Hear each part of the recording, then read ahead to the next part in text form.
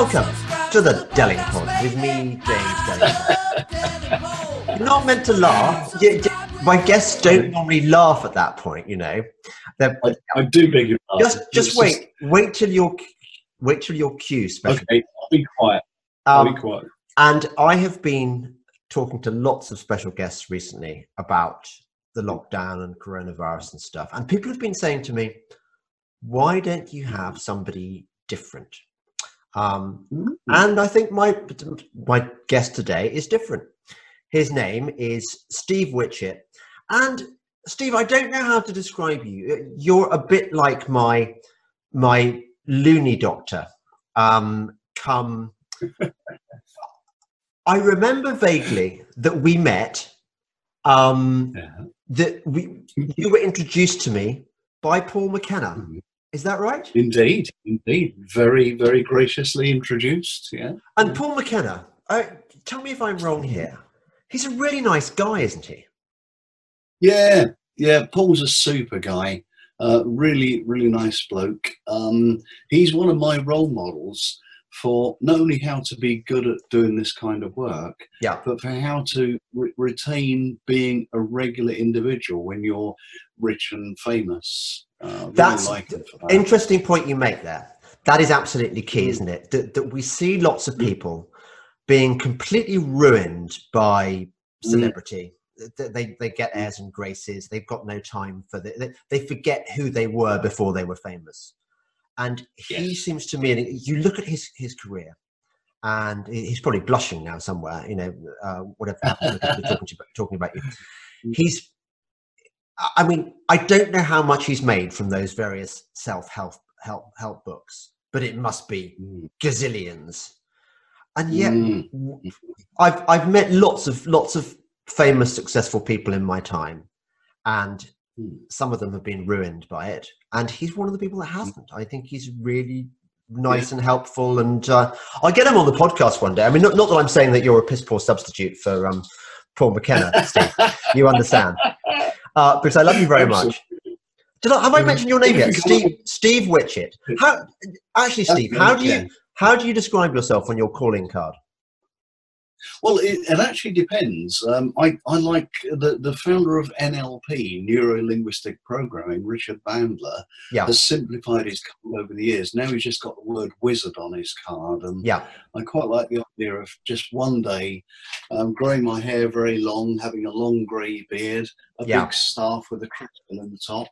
I like Gandalf the Grey. And people come and see me and I say, come in, sit down for a spell. Now, what was the problem? Yes. You'd like to be that. Well done for business. Yeah. On my business card, I describe myself as an NLP master practitioner because NLP, Richard Bandler said, I made up the term neuro-linguistic programming so you guys can do whatever you want. So a percentage of my clients think I'm a psychotherapist. Right. A percentage think I'm a business mentor. A percentage think I'm a life coach. It might be that they're coming to me for hypnotherapy, or I help mentor and develop colleagues. Yeah. So I think I'm sort of a bit chameleon-like in what I do. It depends on what people want, what they need. I thought you'd be interesting to talk to. Apart from the fact that I haven't spoken to you for about God knows how long. How long is it? I mean, I know a few years. It's got to be 2 years, 3 years. 3 years, okay, yeah. But I thought particularly what we know about the lockdown, and we're not going to talk about the news very much, but one thing we know is that a lot of people have been suffering mental health problems as a result of being cooped up in their homes. And I'm sort of thinking, well, there are going to be some listeners here who are going to be thinking, well, you know, what do I give? I'm fine mentally. And for those listeners, I'd say, well, okay, well, you might find Steve interesting. You're right. You might not. I think you are interesting. But there are going to be people out there people like me, who are prone to depression, anxiety, and all sorts of weird mental stuff. And I think you probably can give them a few tips like you gave me in our various sessions. Definitely. Before we go into those, what I wanted to talk to you about was, stop laughing. Stop. You laugh far too much. Yeah, you make me smile, James. I know. That's the thing. I don't know whether this is part of your patter, Steve, but you are very good at making me feel like happy to be me. And I don't want to say that in a kind of wanky kind of therapy speak way. But one of the things that you said about me, and I think this is actually key to whenever I've been successful, I have observed this most, that the most important thing, I don't know whether in everyone's life, but certainly in my life, is that quality you call congruence. Being congruent. 100%. Tell me, so explain what congruence is. Yeah, I best illustrate it by telling a story about seeing an individual wearing clothes that don't suit them. And we've all had that experience. Somebody's wearing something that's just too old for them, or too young for them, or too trendy for them. Like your t-shirt. Yeah, thank you. Can the viewers see me as well? I hope so, yeah. So carry on, yeah. Fantastic. I should apologise for all the books behind me. When I talk to clients and other people on video, it's just the way my camera's lined up. I like books. I've put all my CDs on electronic, but I can't quite bring myself to do that for my books. They furnish a room. Yeah. So I'm not showing off particularly. No. So you see people who are incongruent in the way they dress, and they just don't look right with themselves. And you see other people who look really, really together with themselves in their attitude, their manner, the things that they're wearing. And you think, there's somebody that's quite attractive because they're congruent with themselves. Yes. A good example is Jade Goody. Jade Goody, whatever people think of her, some like her, some don't, or liked her, didn't. Yeah. Jade Goody had a really likable quality, and it fascinated me. I couldn't quite work out what it was I liked about her until I recognised she was congruent with herself. She was being absolutely authentic.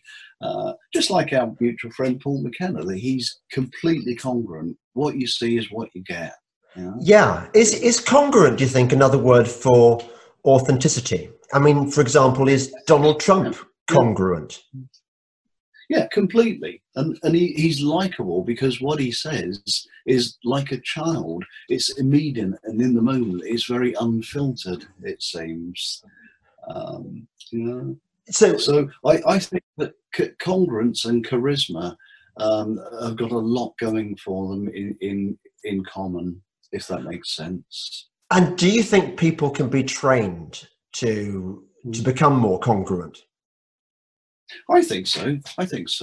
I teach people a trick of checking in with their congruence check, their internal filter, an NLP technique to see whether we actually believe ourselves, whether we esteem ourselves, whether we're confident in ourselves. And it's very simple to do. I can show you how to do it. Oh, please, yeah. Yeah. I know you're extremely well-read and highly educated and all that. Think of a word, visualize in front of you a word that you can check the spelling of. You got one? Yes. Can you see a word, any word? The word giraffe or pineapple? Yeah. There's a word in front of me. Yeah. Now, have a look at that word, and how do you know it's spelled correctly? I just know. I mean, I'm reasonably good at spelling. Absolutely. So you can look at it and you can visually see it's good. And you also, most likely, most people will get a thing called a congruence check. Somewhere down the midline of your body, from the center of your throat down to your navel or lower area of your torso, you'll get a little ping, a little feeling that says, yep, that's it, a kind of yep feeling. So just pay attention to that feeling and look at the word. Do you get that? Do you get a sensation somewhere? Well, now you mention it, yeah, I'm sort of getting it kind of, yeah, like you said. Yeah. Yeah. Where is it for you, please? It's different for everybody. Where do you? Oh, in my sort of around my belly button. Super. The navel chakra area. You know? I'm sorry for the chakra mention. I'm not that woo. No, we did that in Tai Chi as well. It's in Tai Chi. It's called the lower Dan Chen. Exactly. So there's obviously a kind of Yeah. So what happens when you get a sensation there? Most often we don't notice it, but that's a congruence check. You look at the thing, it looks right. Some people say yup to themselves or or some people just remain silent because it doesn't need any comment, and they get a physical feeling. Yeah. And that's a nice indicator, that congruence check. So I say to people, when you think about yourself riding a penny farthing bicycle in Oxford Street, how congruent does that feel? Not that I've ever seen you do that, James. But no, I imagine it would be quite rough. I mean, do they even have tyres on them? I don't think they do they? They don't have pneumatic tyres. No, there's solid rubber tyres. They used to be back in the days when I rode one in the 18th century. But, they weren't invented in the 18th, 19th century, surely. I think you're probably correct, as you are on most things. But so when you think about that experience, whether you see it or experience actually doing that, you notice that you don't get a congruence check. There's no feeling of, yup, it's okay. Yes. But when you think about your identity, when you think, I am James Denning-Pole, and you say that to yourself, you probably get the congruence check there. Yeah. Excellent. I definitely am James Denning-Pole.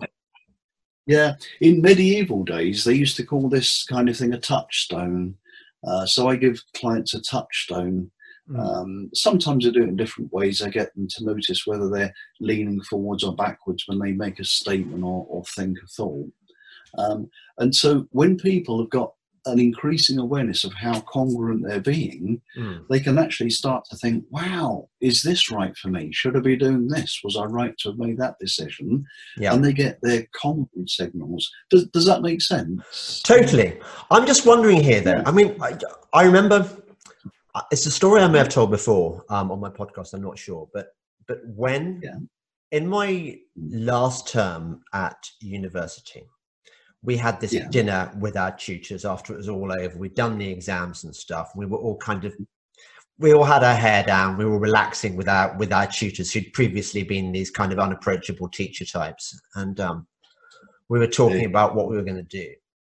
And my favorite tutor, a guy called Peter Conrad, said to me, he said, James, I just think you should just go out into the world and just be. You should just go out and be James Denning-Pole. Obviously, he didn't say that to all his undergraduates because that would have made him a twat. I mean, he tailored that advice to me. He just thought that I was could be James Denning-Pole.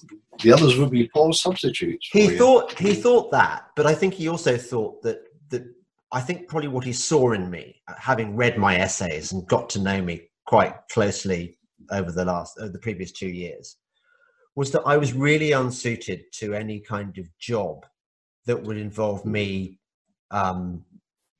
sucking ass, brown nosing, whatever. I mean, I can sort of do it, but it's never been really my thing. So in a way, training me to be congruent or encouraging my congruence has got to be, well, great for me. But what about, so suppose a client comes to you and they've got a mortgage and a wife and a family to support, and they're probably quite unhappy. I mean, this probably applies to loads of people. They're probably quite unhappy in their jobs because what they'd really like to be is a cattle rancher in Argentina or stuff. Absolutely. Is it responsible for you to kind of encourage them to fuck off and become a cattle rancher in Argentina when it's not just them, but it's their family at stake, and they may not even be a good cattle rancher? Do you see what I'm saying? Yeah. I like the question because I check for congruence as well as competence and confidence. I'll explain what I mean by that, if I may. Yeah. If somebody comes to see me and they say, I want you to make me completely confident that I can fly a light aircraft, I want to check on the competence that goes with that confidence. Yeah. Right. Otherwise, that can go badly wrong. Yeah. If they say, I want you to make me completely confident that I can win the men's finals at Wimbledon, I'll check on their level, their rankings, the possibility of that happening. So I'm always looking to see whether they have a matching response there. And it's easy to detect incongruence. If they say, well, yes, I'm completely confident, I'm thinking, well, I'm not entirely sure you are. And then I'll ask for examples. How would you demonstrate that to somebody who didn't know you and never met you, and what experiences you had and so on? And all the time, I'm looking for the congruence of the state that they're in. And, you know, earlier I mentioned about when people are incongruent, they send out signals, almost like a tell that a poker player would see. Right. It's like when somebody's lying, that you can see the sort of shiftiness around their character. And if this person came to me and said, I really want to be a rancher in California. And Argentina. Excuse me? Argentina, not California. Argentina. Wow. Yeah. Okay. So wildly incongruent. Yeah. Unless they're an expert in inflation and civil unrest, that's probably not the best place for them to go. Right. So I'll say, tell me about that. And I look for how much their state changes. If they come in like, I'm stuck in it and I'm depressed and it's horrible, I hate my life, and wake up every day, another brick in the wall, and I say, what would you like to do? And they go, I'd like to be a rancher in Argentina. Yeah, there's some congruence probably going on there. If they say, I'd like to be a rancher in Argentina, then I become a bit worried about the congruence of that utterance. Right. Yeah. Does that make sense? Yes. Now, obviously, you can't talk about individual clients, but what do you find are the most common problems people come to you with? Yeah, it goes in patches of different bits and pieces, but generally, on the psychotherapy and counselling side, I do lots and lots of work with really, really stuck people who've been to see other counsellors or therapists and just haven't got the changes. I guess I get referred and get known for. I don't know if I like the challenge or if my skill set enables me to do that. So they'll come in and they'll present their own variety of depression or anxiety or some phobia perhaps. And on the other hand, I'll have people who are terrified of public speaking and they need to do it for their business or their promotion and the career advancement they're looking for. So I might easily find myself going through a month or two of being a coach in that. And I always ask myself, why is the universe sending me all these clients of this particular thing? Clients about relationships or aversions or success or happiness. And after a while, I'll reflect, is this some secret message for me from the universe? Should I be paying attention to all the inquiries I'm getting?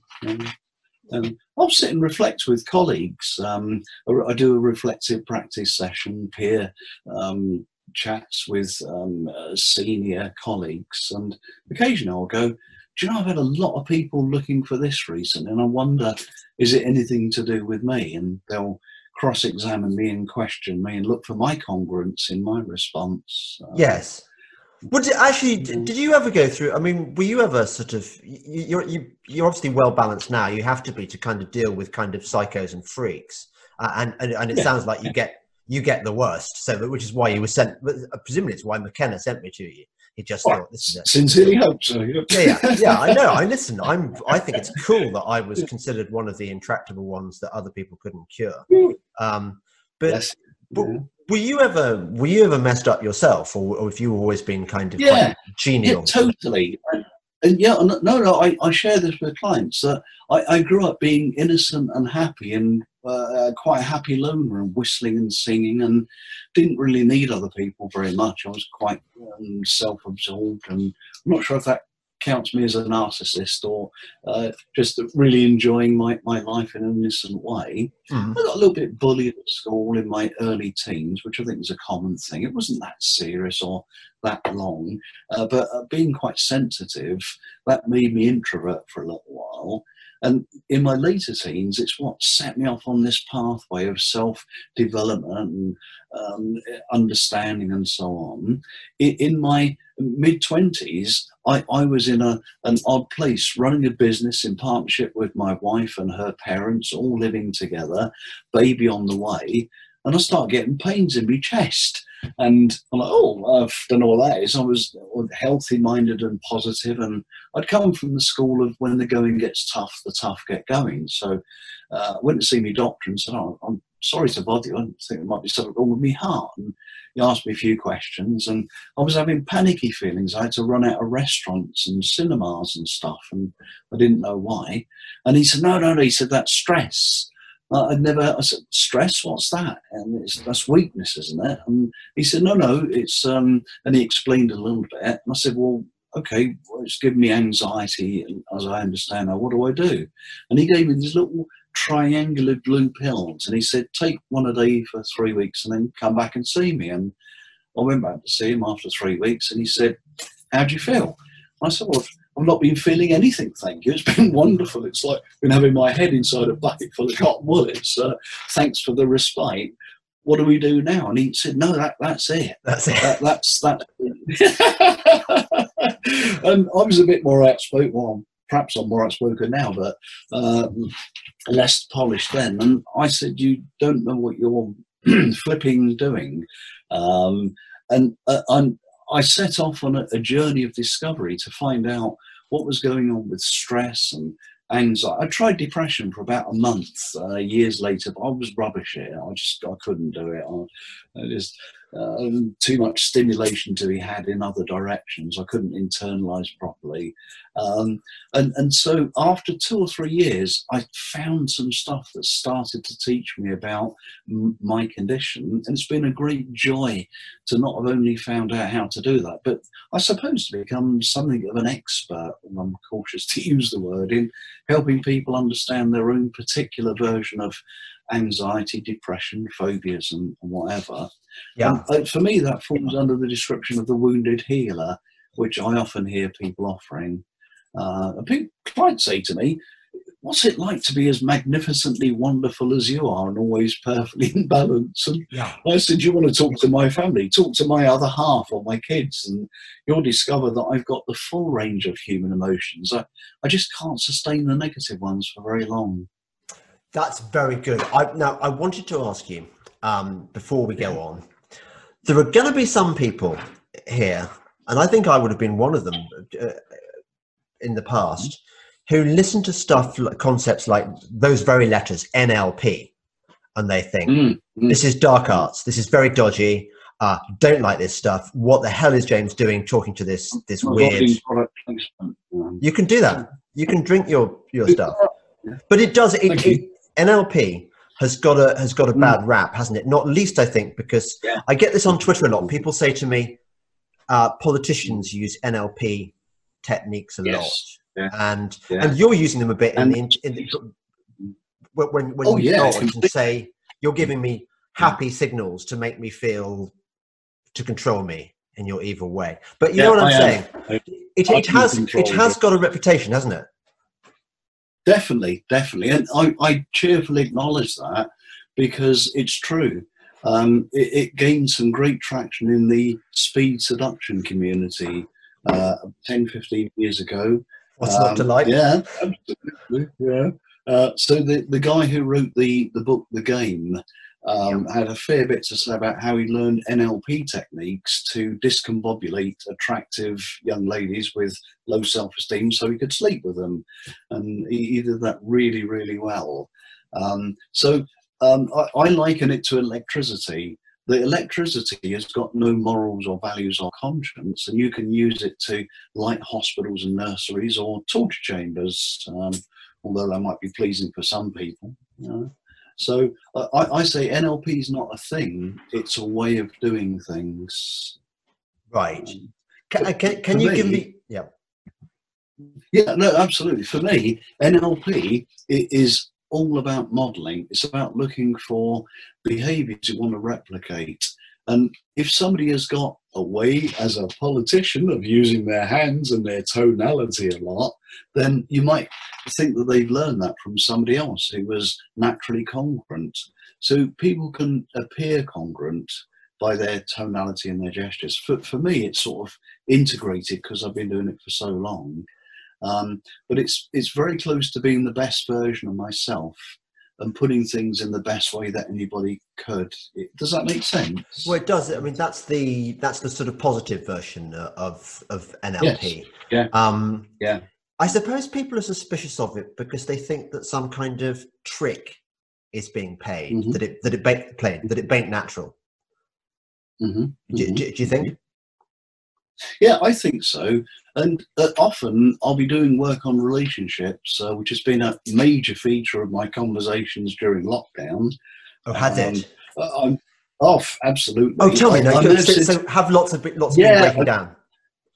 Yeah, I may have said to you before that I typically always work one day between Christmas and New Year, not because I particularly want to. It's nice to have a bit of time off and change gears and refocus and so on. But I want to be available because you probably know this. The number of domestic murders increases rapidly over bank holiday weekends and Christmas and so on. Yeah. So whenever people are confined together unnaturally, they don't have the resources. I mean, obviously I'm a special case. My other half and she was furloughed right from the very beginning. We're having a delightful time together. We're respecting each other's space and things that we're doing. She's done all the CPD she can do for her job and watched everything on can I say Netflix and Amazon Prime and Sky? Mate, yeah. So yeah. So it's a free podcast. Oh, fantastic! Thank you. I'm just checking. I'm not very experienced in what I should and shouldn't say. Yeah. You probably noticed I'm moderating my language compared to the vulgarity and profanity I'd usually offer. Oh, I don't know. I've forgotten you swore, actually.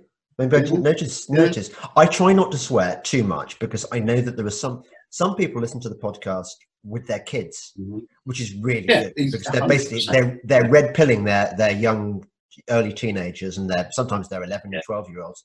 It's really good. Yeah, I'm so happy to do that. Yeah. Sorry, carry on.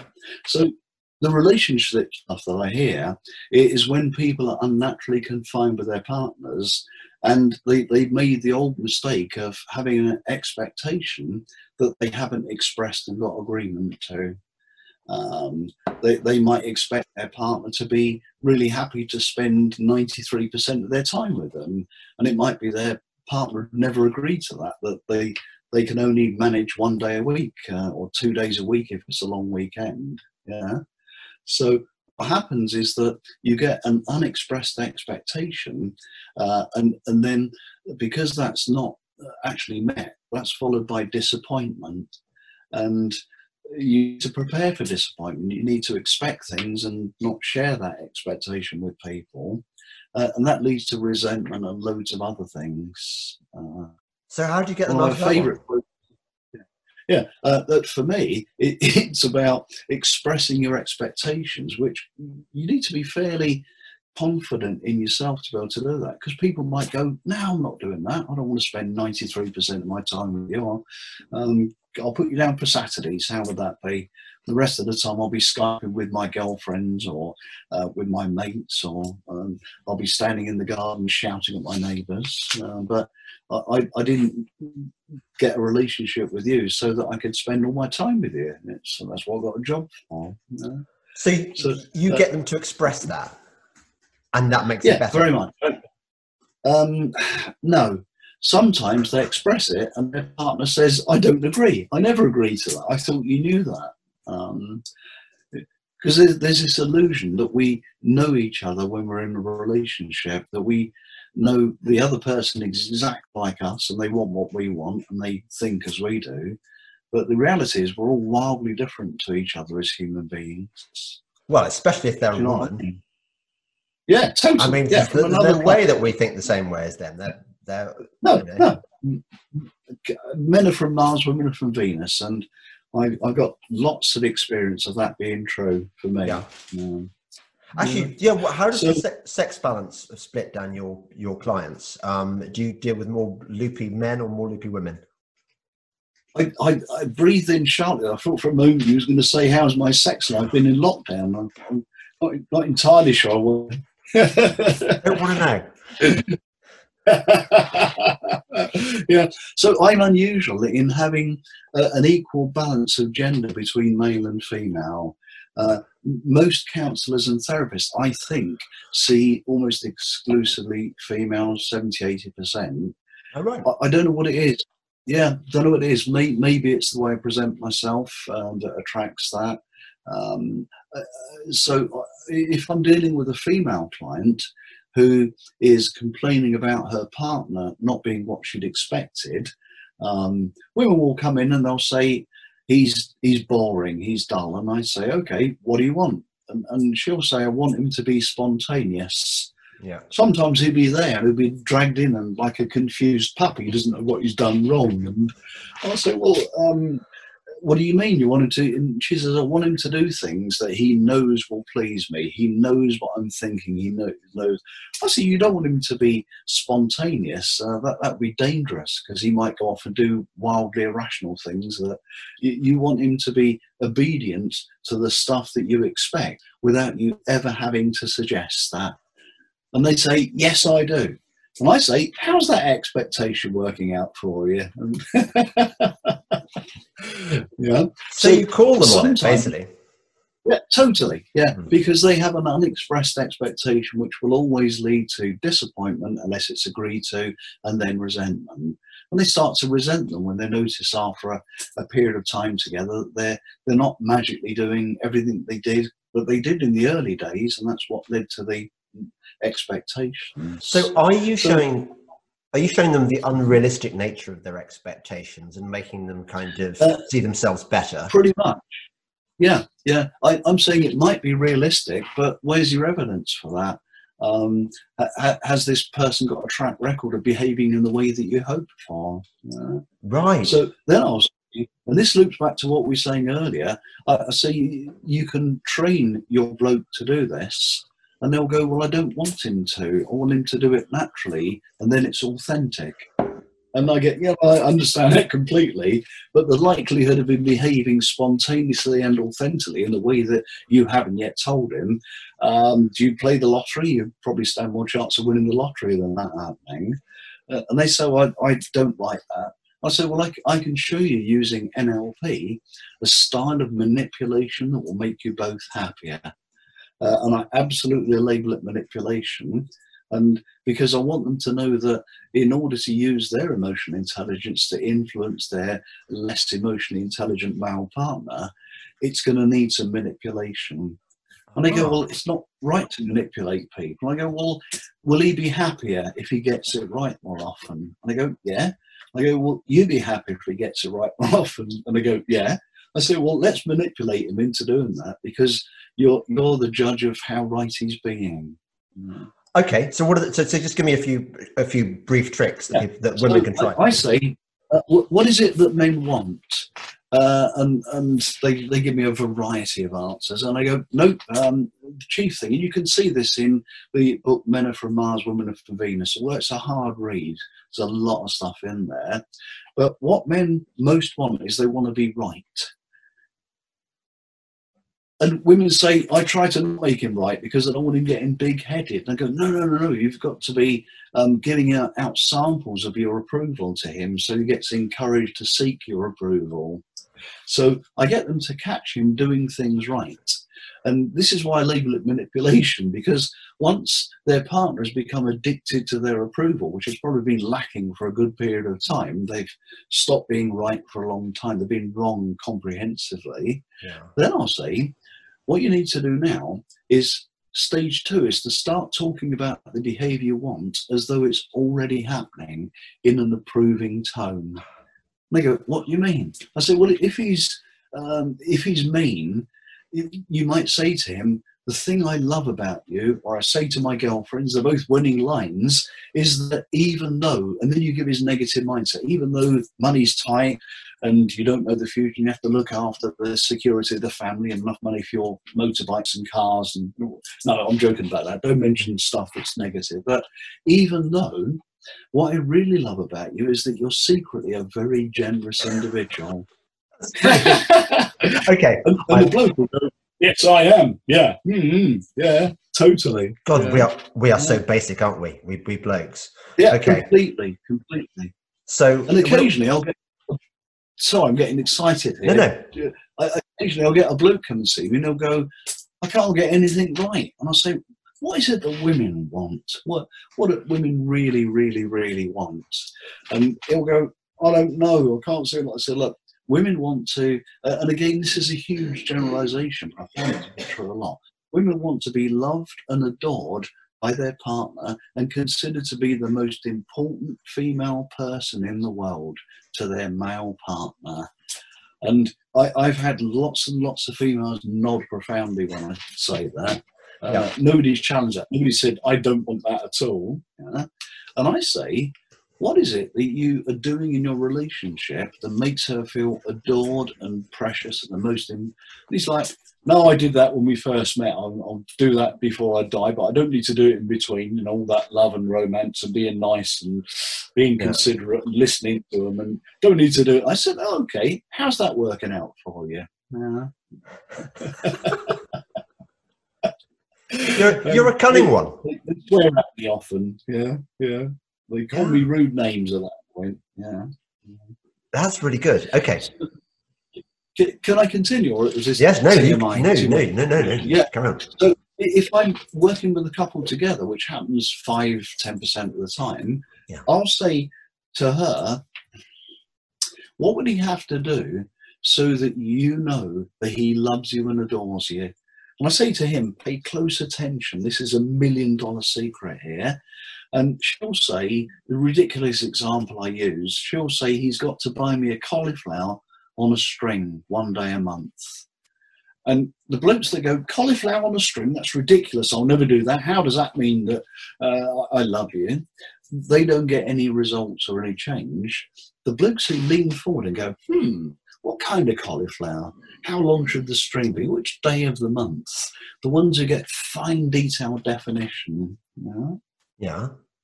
For example, in the mornings, if I'm up before my other half and it's my turn to make the toast, I'll say, "Would you like white bread or brown bread or crumpets today?" She'll go, "Oh, I'll have white bread today." And I go, "1 or 2 slices?" And she'll go, "2 today." And I go, "How thick would you like the butter?" Because it does vary, honestly. She's a woman of many different tastes. And then I'll say, "Would you like jam? Would you like nice strawberry jam, or would you like marmalade or marmite?" Now, you might think that that's too many flipping questions for toast. Yeah. What it conveys to her is that I'm absolutely interested in getting it right the very best that I can. Does that make sense? You've made it all sound like too easy now. I mean, people. Oh, bless you. Well, I can make it easier if you want. Go on then. Yeah, go on. I was off to Waitrose recently, and I said, "Do you want anything while I'm there?" And she said, "Yeah, guess a couple of nice cucumbers." Now, I'm a very literal person. I wasn't just going to get any old cucumbers. And I'm a hunter. I think a lot of men have got the hunter bit in there.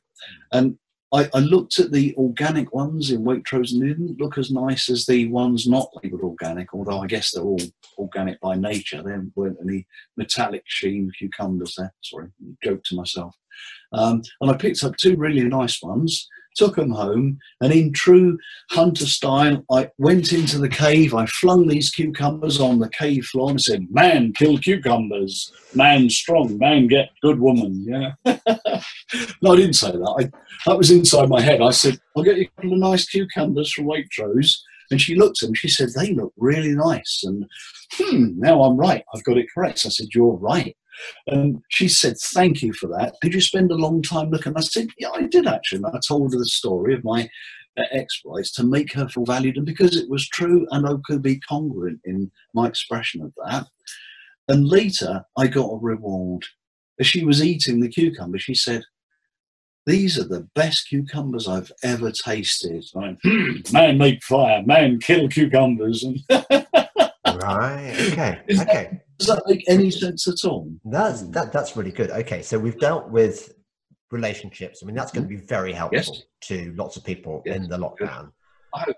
What are the other ones? Do you think depression or? Yeah, I think so. And if people go to my website, which you can advertise, you say yes. If that's okay, yeah. They can just look for my name. Just Google Steve Wichett, Wichettt,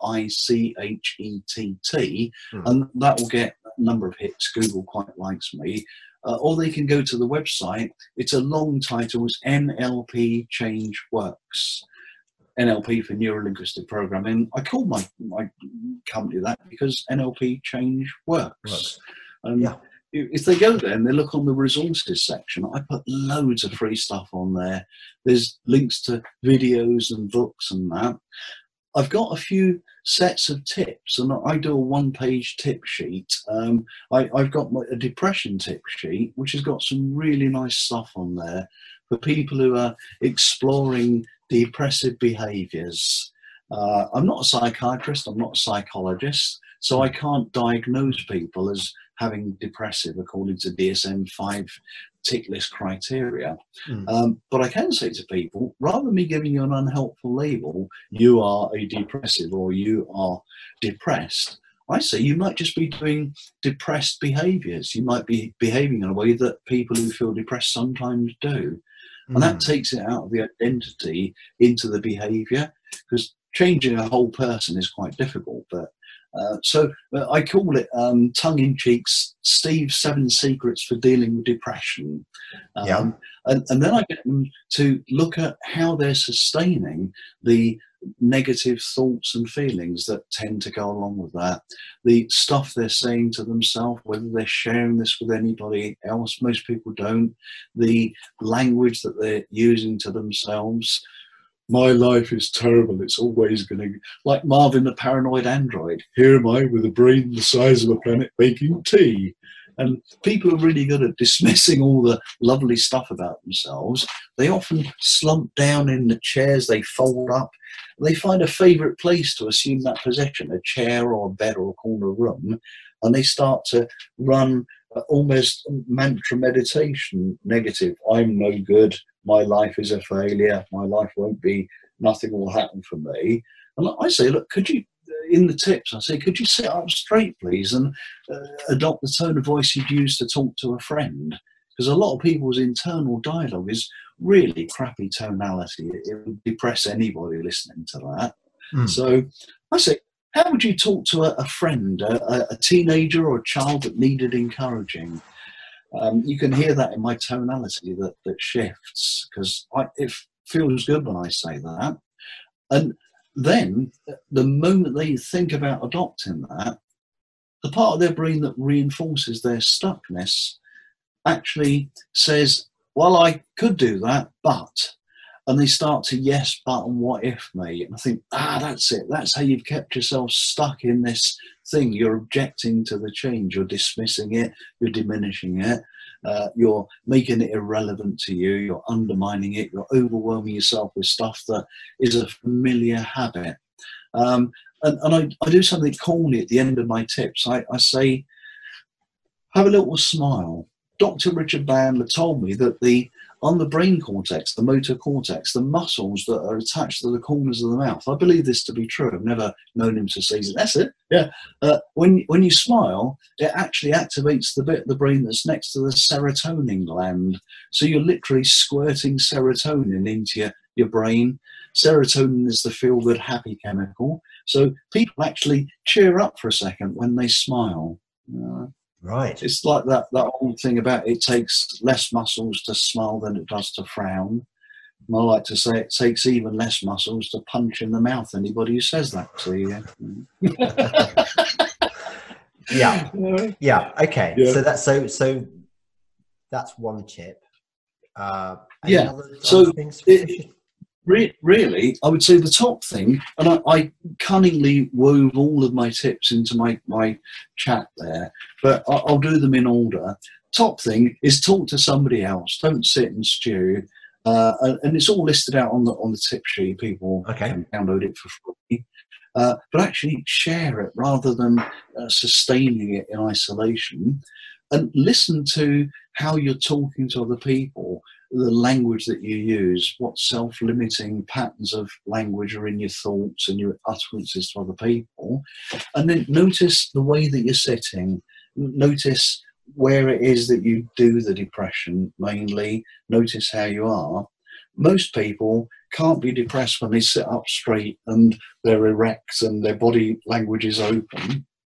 So I'll then check what tone of voice are they using, like I did with Marvin the Paranoid Android. If they go, my life is terrible, there's no hope for me, in a downbeat, mournful tone, I say, even if it's silly, just try saying that in a cartoon character's voice. My life is miserable, I'm so unhappy, there's no... And it will change the impact of that for you considerably.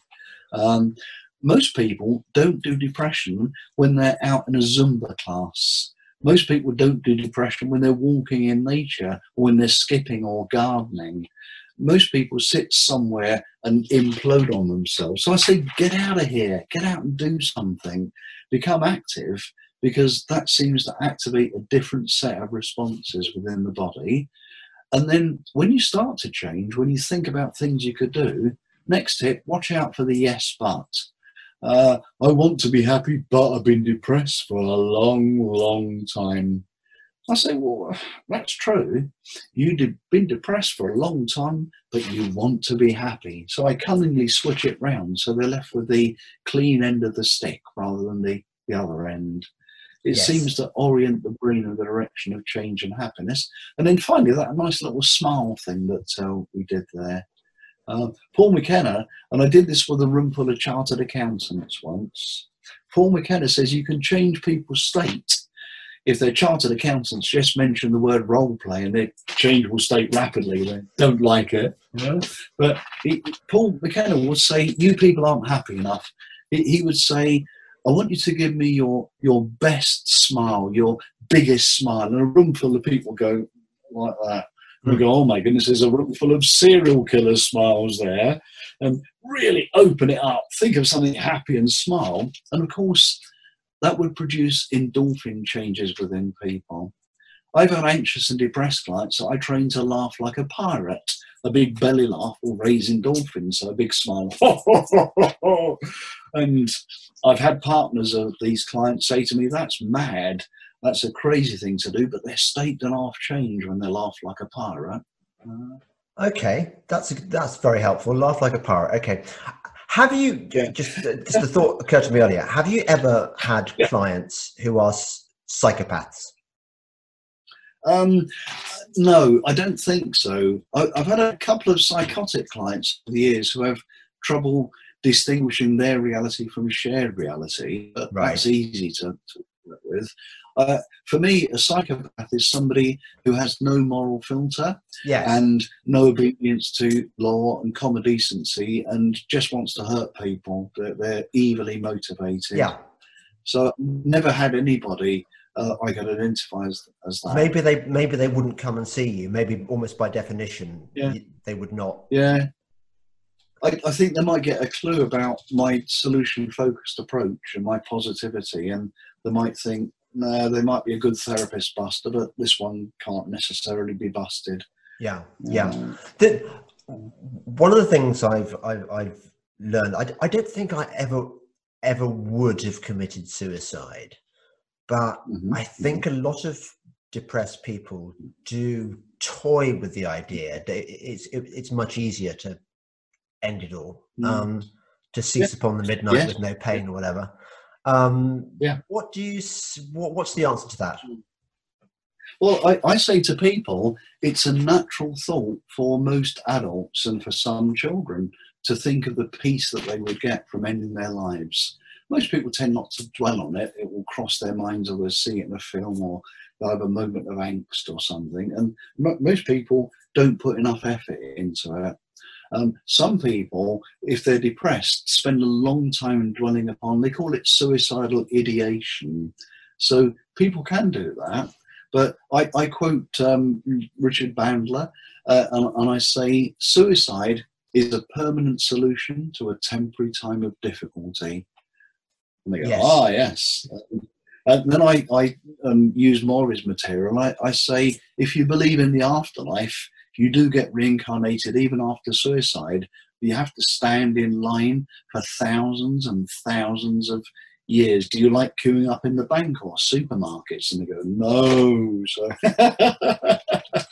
yeah, sometimes if it's a temporary thought and they really want to say it to me because they're dead worried that they've got these thoughts and tendencies, sometimes I'll say to them, as a way of helping dissuade them, if they said they want to be dissuaded, either explicitly or implicitly, then I'll say, okay, you've thought about killing yourself. Who would you like to find your body? And they immediately think about the very worst person that could find. Now, you need to be careful how you use that. It's only safe to be that provocative when you know you can handle the client. And then I'll talk about how serious their suicidal thoughts are. Have they made any preparations? Have they written farewell letters? Have they got the means and method? And I'll cheerfully discuss how unpleasant some methods of suicide can be if they're seeking to be talked out of their dark thoughts. What could possibly go wrong with that suicide method, and so on. Oh, that's interesting. So that works, does it? Yeah. Oh, absolutely. Yeah. A friend of mine used to say to them, when they said, I'm thinking of being suicidal, he used to say, can I have your stereo? And they go, no, I spent years building that. I'm not giving it away. And he goes, so you're not done with it yet? Yeah. So, can I have your car then? Could you give me your car keys today? Yeah. Now, again, you need to be careful when you're using that kind of provocative thing. So although I don't work a great deal with suicidal clients, it definitely comes up in conversations. Yeah. After we've got some good changes, people go, yeah, but I've had this worrying thought. And they go, no, it's perfectly normal, and reassure them. But if they've made preparation and plans and they got the method and they're all ready to go, then I say, I think you should go and have a chat with your doctor, get a referral. Perhaps a psychiatrist might be necessary. Maybe phone Mind or the Samaritans. They're both brilliant organisations that know just how to support and be there for people who've got those kinds of concerns. Yeah, interesting. Now, actually, what you say about transitory problems is very true, isn't it? I mean, I can't remember when it was I first came to see you, but whatever problems I was discussing with you at the time, they're not the problems I've got now. They're completely different. Absolutely. Yeah. And replaced by bigger and better ones, or well, you know, yeah, it's I mean, I don't want to go into too much detail, but I think that when times are really bad, you can kind of try and commit mini suicide by upping the level of things that are bad for you. Like, for example, you might smoke a lot more. Absolutely. Or you might take more risks. And definitely what my message to myself when I went through those stages would be, hang on a second, mate. If you completely ruin yourself now and you ruin your health, you're not going to be in a very good state to enjoy life when things get better, because they will. Exactly. Yeah, yeah. And I heard this beautiful phrase many years ago that's a great thing that carries a lot of people through difficult times. Yeah. The phrase is, this too shall pass. This too shall pass. So whatever difficulty you're in, it might be replaced by a bigger and brassier difficulty. Life might be fantastic. But I think that the more we focus on what we want or what we don't want, the more we get of what we want or what we don't want. Yeah, you literally get more of what you focus on. So focusing on it passing and being completely optimistic about good times ahead is a brilliant way to navigate there.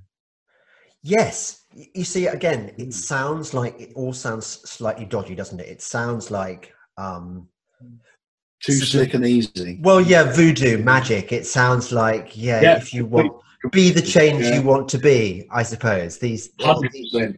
Yeah. And yet, I mean, isn't part of the theory of NLP is that I remember the first time I came to see you and with my kind of depressive thoughts and my anxiety thoughts, and you talked about, I think, rabbits running through the grass and wearing out all these bunny rabbit tracks, like these grooves, and and you, it is within your power, especially if you're creative like me, that you use your imagination to flatten those bunny rabbit or replace those bunny rabbit paths with different ones, and you can do that.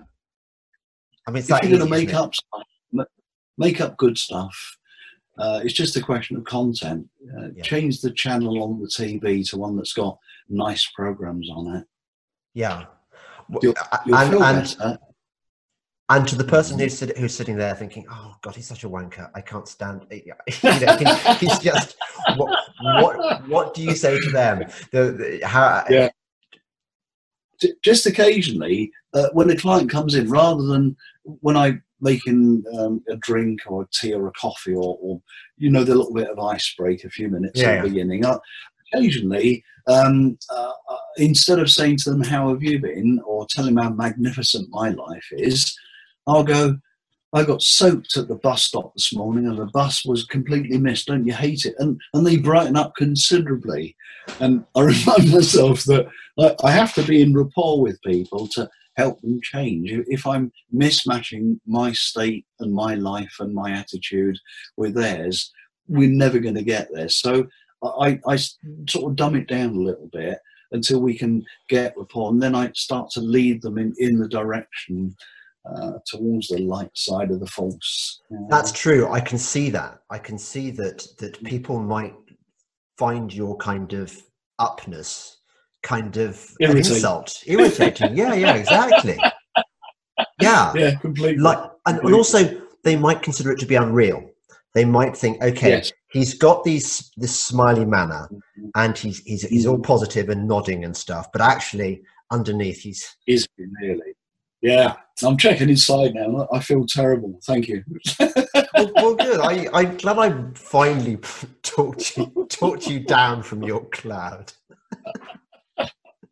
That's good. I say I have an unreasonable belief that I can have an abundant lifestyle, and I say it's just a workable fantasy. I've got no real evidence, but it feels great believing that. So I dismiss it whilst proclaiming it, if that makes sense. Yeah, no, that does make sense. So we've done marital relations, we've done don't kill yourself, we've done depression.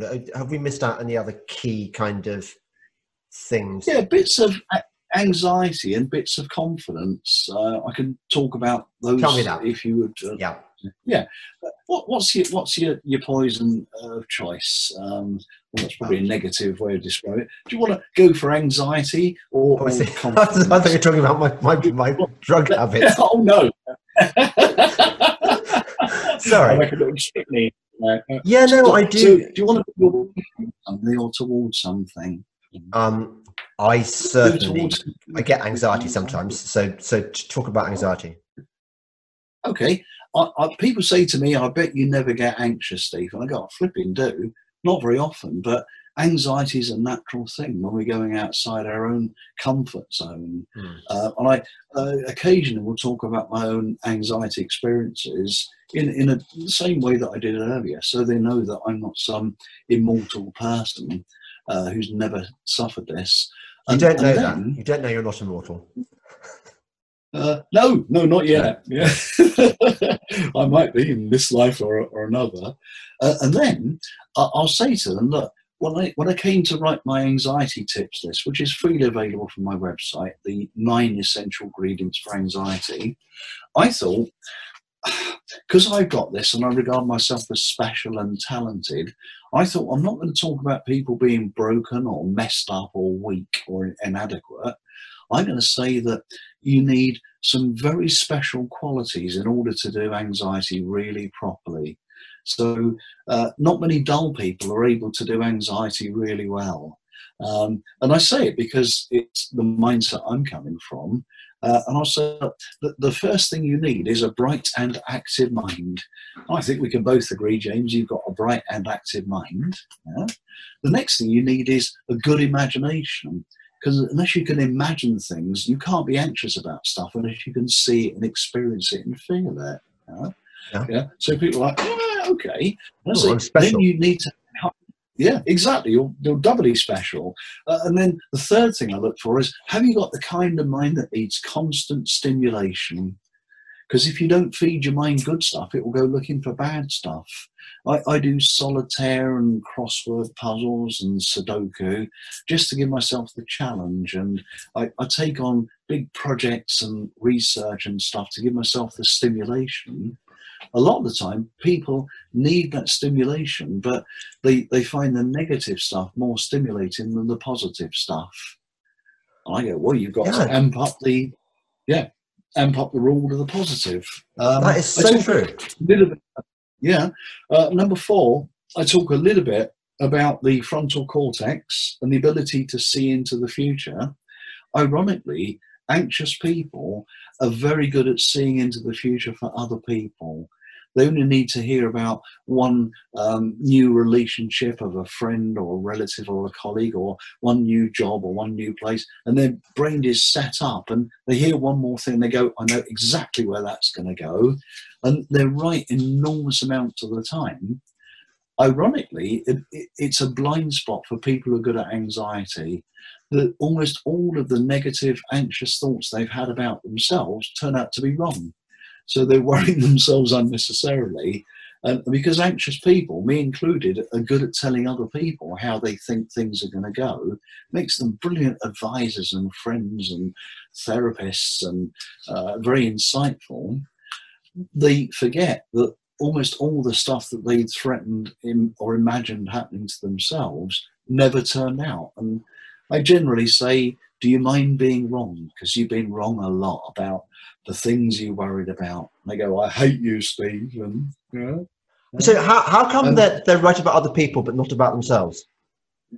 I don't have a good explanation. I've been researching it for about 7 or 8 years and reading about it and studying it and posing the question. I think it's something to do with our subjective sense of self and the frontal lobe of the brain that's really good at looking into the future and behaviours and stuff. I think for people with a good imagination, a bright and active mind, a need for stimulation, that somehow makes a cocktail of thinking or thinking styles that prevents people from realising that the stuff they're dreading is never going to happen. Right. Yeah, that's my best explanation so far. But I'm interested. If anybody knows, I'd love to know. If anybody's got an answer I haven't come across yet, or one they've generated. And often, people need some kind of trauma or illness. This is point number 6, to have a proper start to anxiety.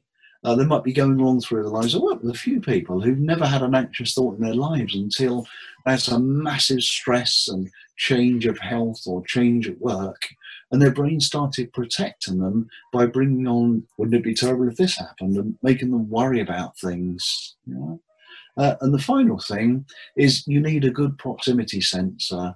I say if you're scared of flying and your next flight is 5 years' time, and it's in an airport you've got nowhere getting to, people won't worry. But if it's tomorrow or in 10 minutes and you're in the departure lounge, the proximity sensor says to the brain, take this seriously. You must now worry about this because it's real, it's immediate, if that makes sense. So the further away it is in imagination, just the way we can think about it differently, we can literally push it away and it doesn't seem so impactful. Oh, don't worry about that. That will take care of itself and stuff. You know? Which it normally does. Yeah. Yeah, exactly. And finally, on the end of my tips, I've got instructions, very tongue-in-cheek, for how to take anxiety to such an exquisite level you could become a master in doing panic attacks. And most people don't. I haven't yet had a client who's able to do panic attacks after session 1. Once I point out what they're doing. And properly anxious people can get to 7 or 8 out of 10, For me, an anxiety attack is 8 or 9 or 10 out of 10. That's what I was doing when I was 25 years old and running out of restaurants and cinemas. And anxiety, got to get out of here, can't stay here, and so on. So proper anxiety. But I say to people, these are the two things you need to do to have a proper full-on panic attack. And please don't do it. Just think about not doing it. I'm joking. But step number one, you need to imagine the worst thing that could happen, the worst social embarrassment or disaster or fainting or falling over or vomiting or what's the dreadful thing. And then having imagined that very vividly, the last step is you need to behave completely normally and suppress it and look like the swan gliding along the surface of the lake. And those two things together, imagining one thing but trying to be another, set up a feedback loop in the brain.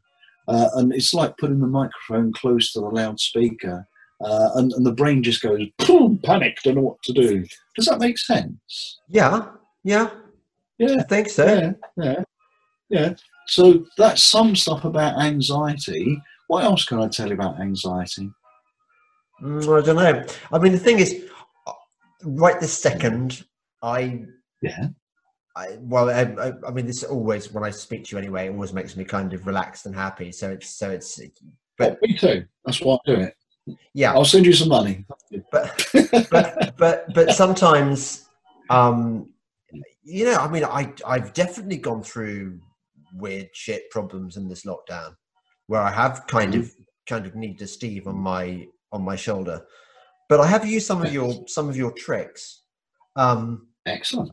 I tell you what's been bothering me recently. I think that where I live, even though they're quite a long way in the distance, there are some enormous wind turbines. This could just be my personal obsession, because I hate wind turbines anyway. But I think they are producing low frequency noise, which can travel over very long distances. We're talking 10 miles or more. And on certain days, they drive me kind of, quite doolally. And so it's quite difficult, because I can't move house. I can't just up sticks and say, well, look, you know, who's to know? Well, I might move to a different area where there's similar problems.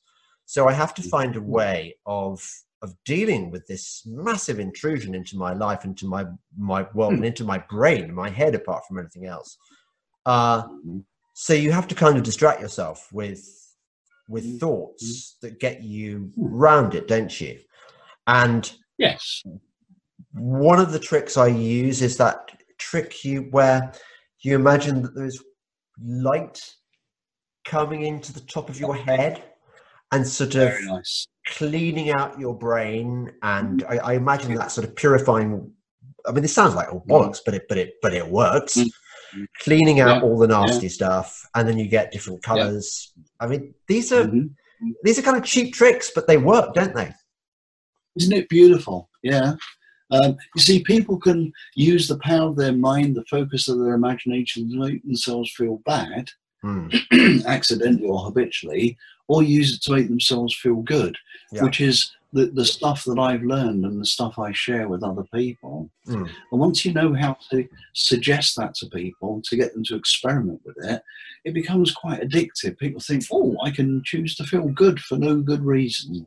Bandler says, how good can you feel for no good reason? What's the most amount of pleasure you could stand in your life? That's good. Lovely. Yeah. I tell you what, the thing that's made me happiest, apart from you know nice things like family and stuff. I mean that's important too, and friends. The thing that's made me really happy is this thing that I'm doing now. You know, not just this podcast, but all the podcasts I've been doing. I fully understand that. I've got a Patreon. If you know what a Patreon is, a Patreon is like where you get people to sponsor your work.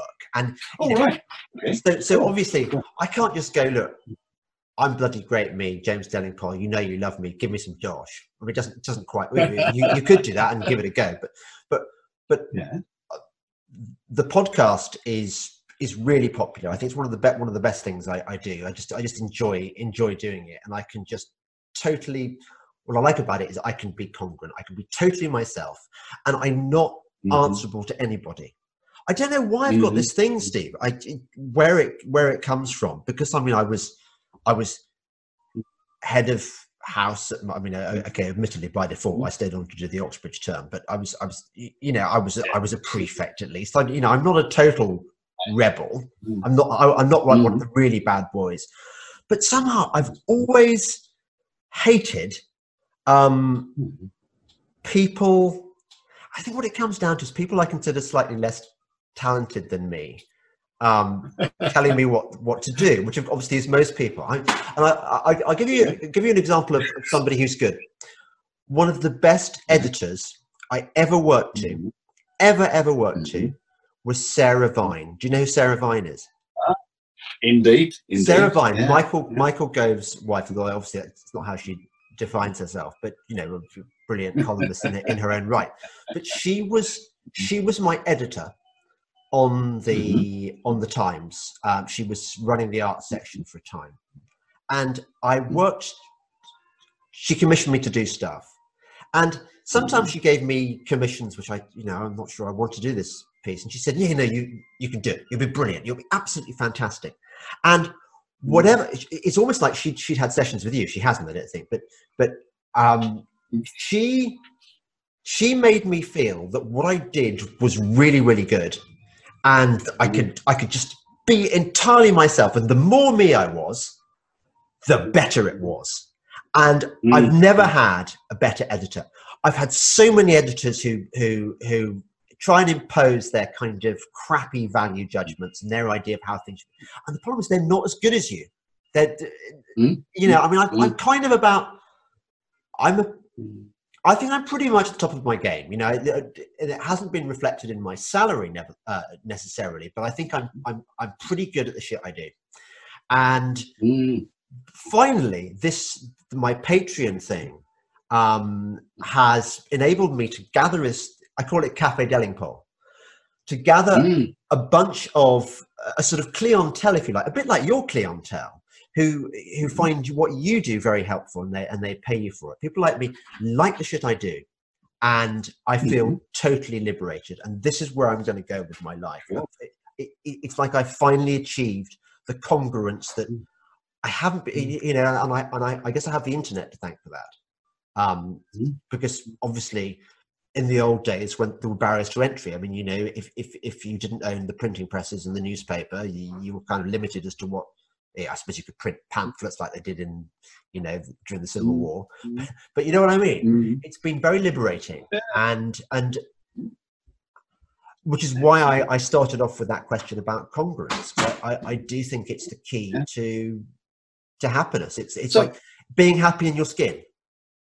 How did you start getting a Patreon or Patreons? I'm not familiar with the word. What's the mechanics of setting that up? There are various American sites. One of them is called Patreon. One of them is called Subscribestar, and they tend to be used by creatives to monetize what they do in a world where, for example,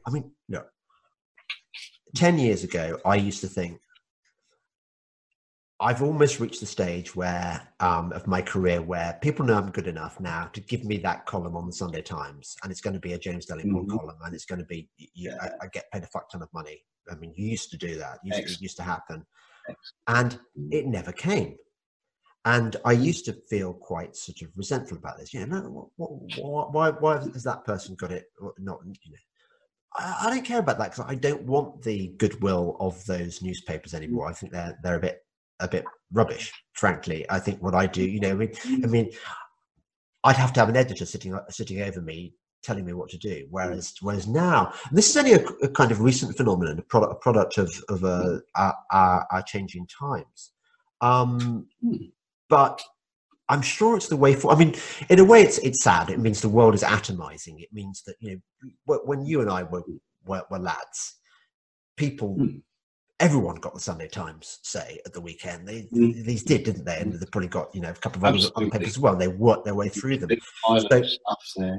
So everyone read the same columnists, and there was a kind of shared experience, a bit like the shared experience where everyone watched the Morecambe and Wise show.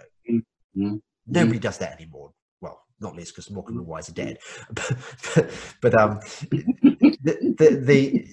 that world is gone, and but it's kind of, everything is more niche and bespoke now. So like you go to the Cafe Dellingpole and you get your special blend of Dellingpole flat white, and you get all this, and it's really nice. It's fascinating. I'm going to look at that to find out if it's a market or an area or a thing I could do. Well, it's sort of, it might work for you. I mean, you've got more of an obvious business model than me. I mean, in that you must have high-end clients with serious problems who are prepared to pay you top dollar to sort out their shit. Absolutely. No one's going to come, or you can do corporate, can't you? I bet that. Can you do corporate? Do you do that? I can't really do that. I don't want to tell my soul too much. So on my website, on the corporate bit, it says, here's my day rate for stuff that I don't really want to do, but I can do. And here's my day rate for stuff that meets my values and beliefs and missions. Yeah. And I charge a lot less for stuff that's fun to do and is who I want to be. So I say I can't be bought, but I can be hired if the price is high enough. That's absolutely right.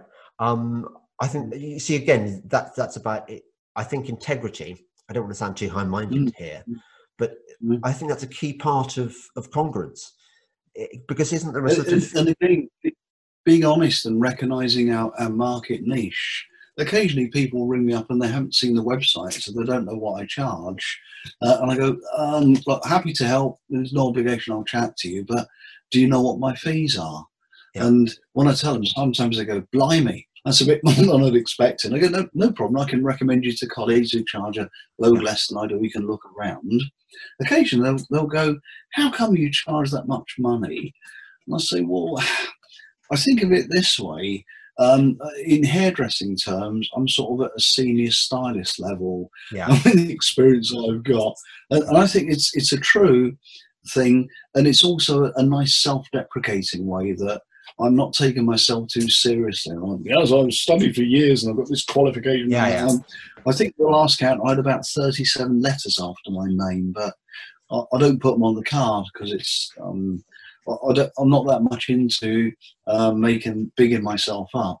I don't want to be bigger and better because then the clients can only be worse than me, and that's not a good model. Yeah, but nevertheless, I think you've kind of got it sorted. And I put it this way: done it for a long time, man. I don't lie awake worrying about you. So, Steve, this is really to say nothing but hello. People might not know, but our video, I've never used Zoom before. It completely froze, and whatever other clever things we were going to say are going to be lost forever. And actually, all I want to say is thanks for a lovely chat. I think we've said enough. We've covered all the bases, haven't we? I think. Completely. I thought you'd got to the end at a natural break and you decided to just cut me off. Yeah, that's what I do, Steve. It's the perfect segue. So I want to say how enjoyable it's been. It's great to talk to you and catch up with you, and thanks for letting me pontificate a lot. No, that's good. I hope that the number of people who find you helpful outnumber the people who think you're an annoying author. I seem to be getting away with it quite a lot. Well, exactly. Yeah. Well, you've helped me, and so I wanted you to help other people. So thank you. Bless you. Cheers, mate. You take care of yourself. Nice to talk to you. Enjoy. Bye bye. Bye bye. Bye bye.